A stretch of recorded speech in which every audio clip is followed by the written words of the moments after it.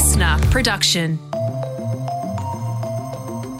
Hello, welcome to The Briefing. It is Thursday, the 22nd of April. I'm Tom Tilley, and today's briefing is the first of a two-part series looking over the horizon of the vaccine rollout in the UK and the US. They're way ahead of Australia on the rollout, so how's the vaccine changing lives?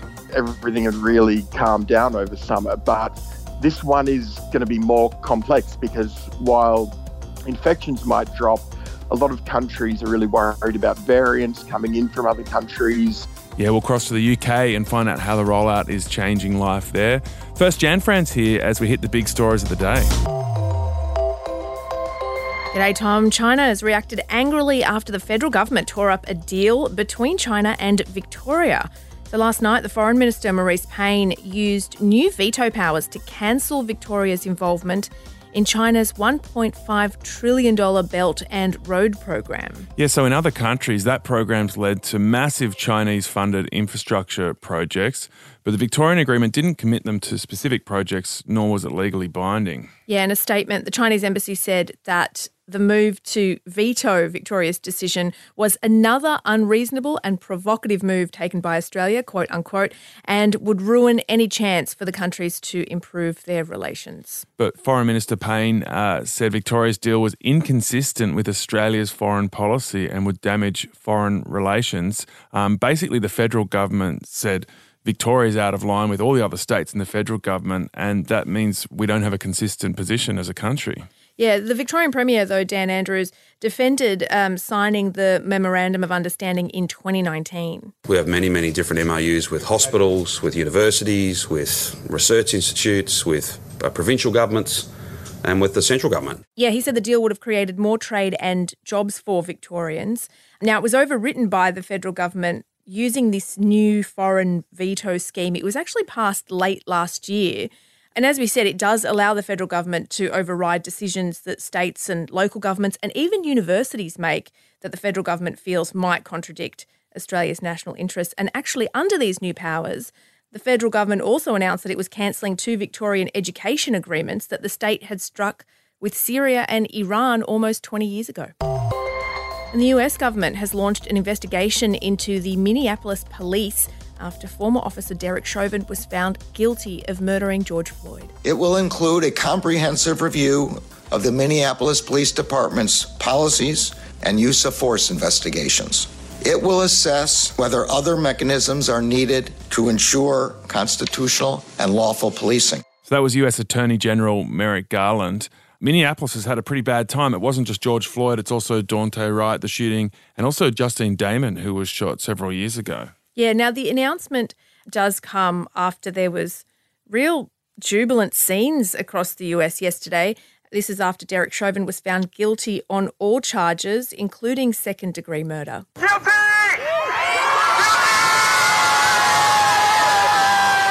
Yeah, the jury delivered the verdict yesterday following the 3-week trial in Minneapolis. The President, Joe Biden, spoke to George Floyd's family after the verdict and then welcomed the decision in a national address. Nothing can ever bring their brother, their father back. But this can be a giant step forward in the march toward justice in America. Yeah, it was amazing seeing all those people celebrating in the streets of America yesterday. There was so much tension leading up to this decision. You know, this death absolutely sent shockwaves and I guess waves of change around the world when it happened last year. Yeah, and look, it's a massive question for the entire country. It's not really just about the state of Minneapolis. Within minutes of the verdict handed down in the Derek Chauvin trial, a black teenage girl was shot dead by police in Columbus, Ohio, which is now starting to become another sort of high-profile case. And, of course, there have been so many more over the years as well. So it's a real reckoning, I think, for the United States. The question that comes out of yesterday's decision is, was there some kind of meaningful change that will lead to, I guess, justice on a broader level? Or was it just the fact that George Floyd's death happened to be videoed by a 17-year-old girl who was a random bystander? Well, there's a search underway for a missing submarine with 53 people on board. An Indonesian submarine has gone missing about 100 k's north of Bali. It was last recorded about 700 metres below the surface. This was yesterday morning during torpedo training exercise. An oil spill was then spotted in the area where the German-made submarine disappeared, and Indonesia has sent its warships to begin the search. And I expect we'll learn more about Australia's assistance later in the day. That's a scary story, isn't it? Yeah, subs just give me the heebie-jeebies being so far under the ocean. Not my scene. Under the surface, yeah. I get seasick and claustrophobic, so not for me. All right. Don't ever join the Navy, Tom. WA authorities are investigating a COVID case in hotel quarantine. And in New South Wales, officials are tracking down recent travellers after a similar breach in Sydney. Yeah, so the WA Health Department last night confirmed that the virus had been transmitted in quarantine at the Mercure Hotel in Perth. They said that 2 sets of guests who tested positive for the same strain had actually arrived from 2 different countries at 2 different times, but they were staying in rooms across the hall from each other. Yeah, that dodgy air conditioning is looking pretty suspect, isn't it? It is. And, you know, over the last few months, I've definitely heard quite credible epidemiologists come out and really question our hotel quarantine system for that reason. On the other side of the country, though, authorities in Sydney are urgently contacting overseas arrivals who stayed on a floor at the Mercure Hotel there. And this was after a very similar thing happened. Guests in adjacent rooms recorded the same viral sequence. And another similar case of the virus spreading between hotel room guests at Sydney happened last week as well. So interesting, they're both Mercure hotels. So the whole hotel quarantine scheme might not be doomed. Maybe it's just at those particular... So someone needs to investigate the Mercure Hotel's air conditioning system on both sides of the country. And the Queen has marked her 95th birthday. In doing so, she's also broken her silence after the funeral of her husband, Prince Philip. She did release a statement. The Queen thanked the public for their support and said that the royal family was still going through great sadness. These are her first remarks since the death of Prince Philip almost 2 weeks ago. She said tributes and messages from the public had reminded her and her family of the extraordinary impact on countless people that Prince Philip had during his life. Then, of course, there's all the speculation about Harry and who he got to meet while he was there, how many people snubbed him, and why he hasn't stayed for his grandmother's celebration. All right, Jam, we'll catch you tomorrow. We're crossing to the UK.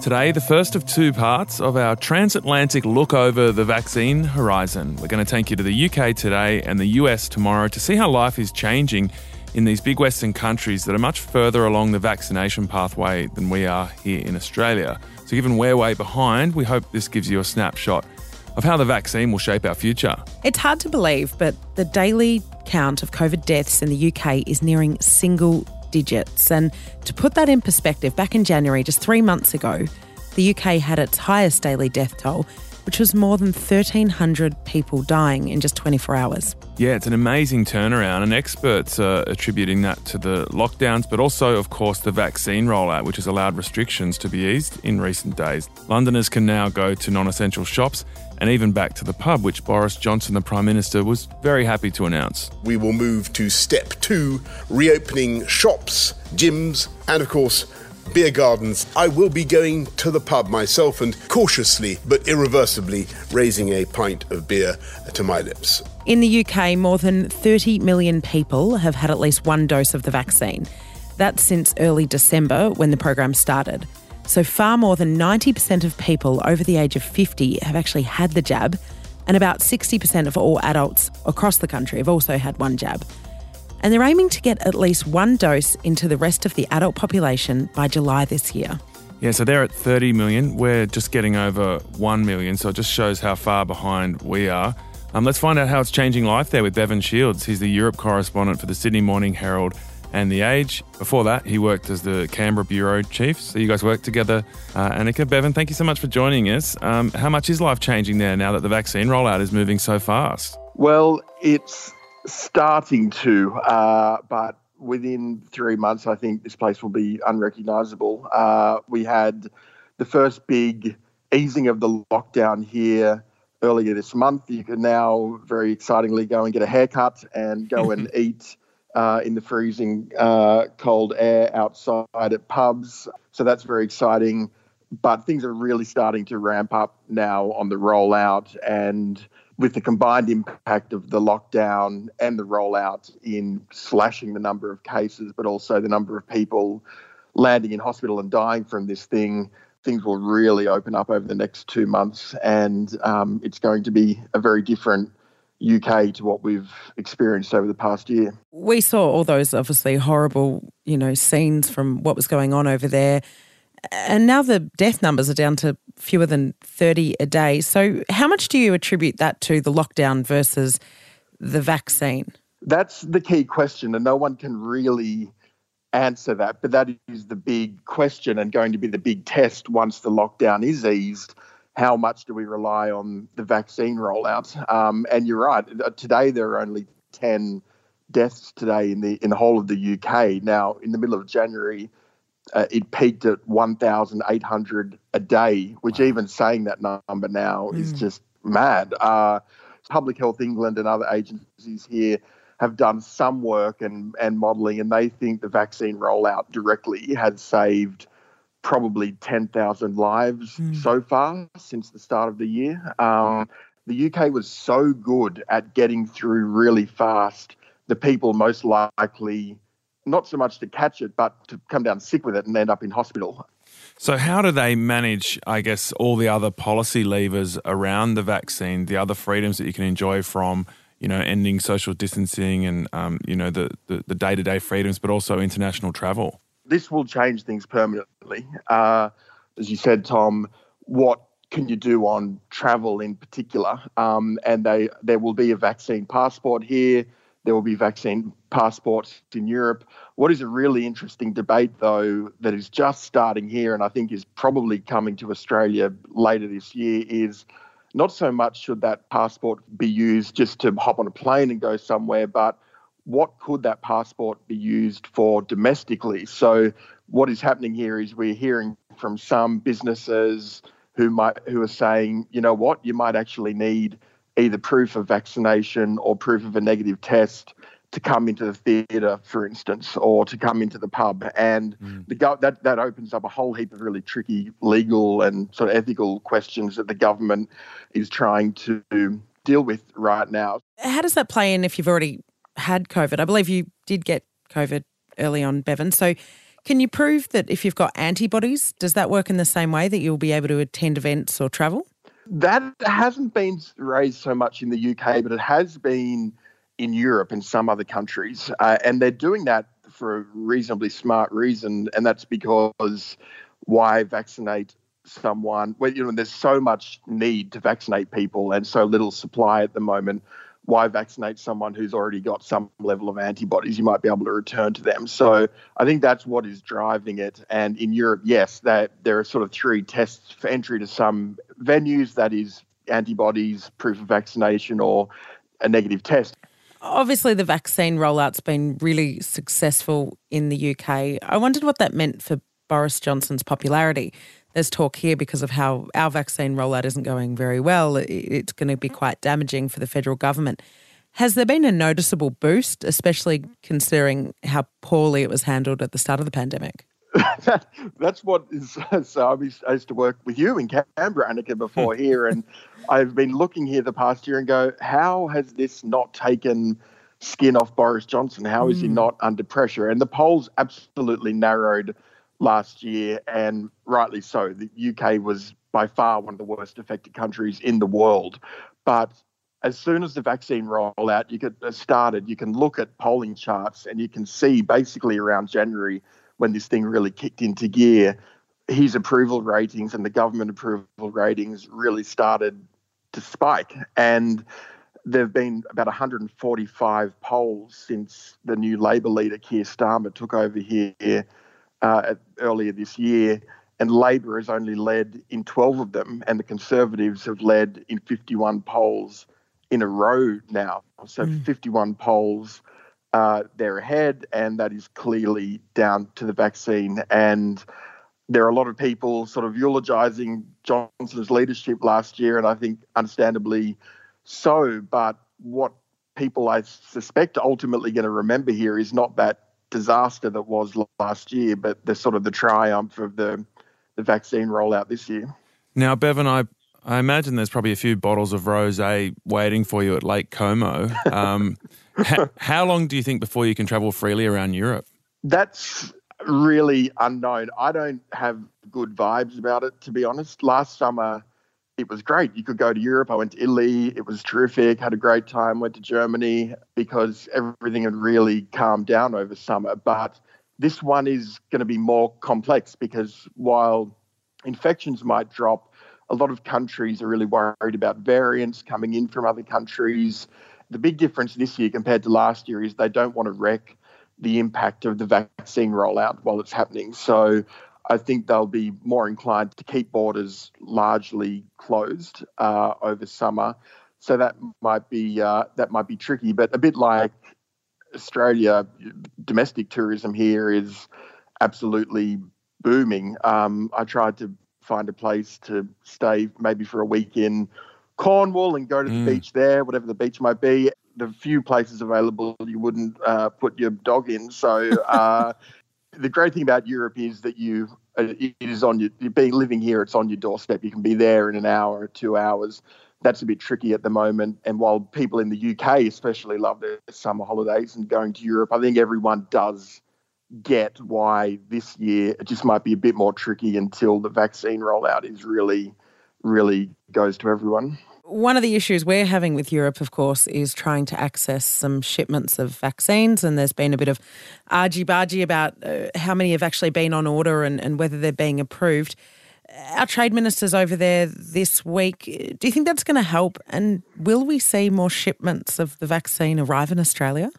I think you will from Pfizer. Australia is now heavily reliant on Pfizer because of the AstraZeneca under 50s decision. Pfizer really only manufactures in Europe and the US, and it will largely come from Europe. And I don't think there'll be a problem there because the European Union does not want to block Pfizer because Pfizer is meeting its own contracts with Europe. So I think there won't be an issue there, but I would be amazed if Australia gets AstraZeneca from Europe now.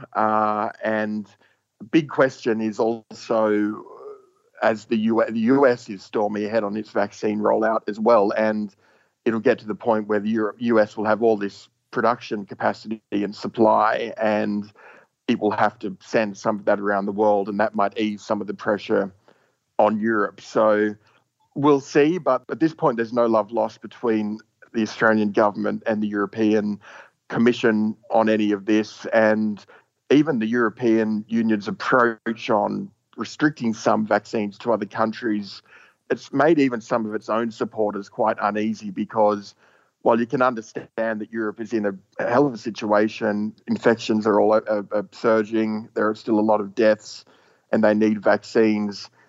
If countries start this kind of vaccine nationalism, it goes down a very ugly path and could set the world back in this goal, which is to vaccinate everyone as quickly as possible. All right, Bevan, lots more we could ask you, particularly, your read on the body language of Harry and William, but we'll have to leave it there. We're out of time. That's the key question of the week. What is your take on it? Do you think they had a meaningful connection over the weekend? No, I think they loathe each other, and it was pretty obvious. A bit of a chat on the walk back after the funeral probably won't resolve that. I think it's quite ugly. Stinging take there. Thank you so much, Bevan. Bevan Shields there, the correspondent for The Age and the Sydney Morning Herald, and some strong take on the body language between William and Harry, Annika.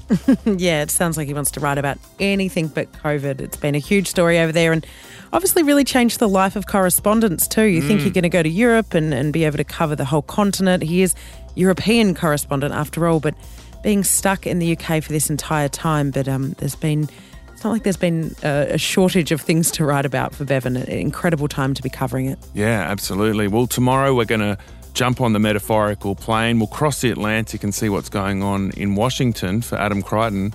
He's the correspondent for The Australian there, and he's actually just moved there. So we'll get his take. He's just been vaccinated as well. That is on tomorrow's briefing.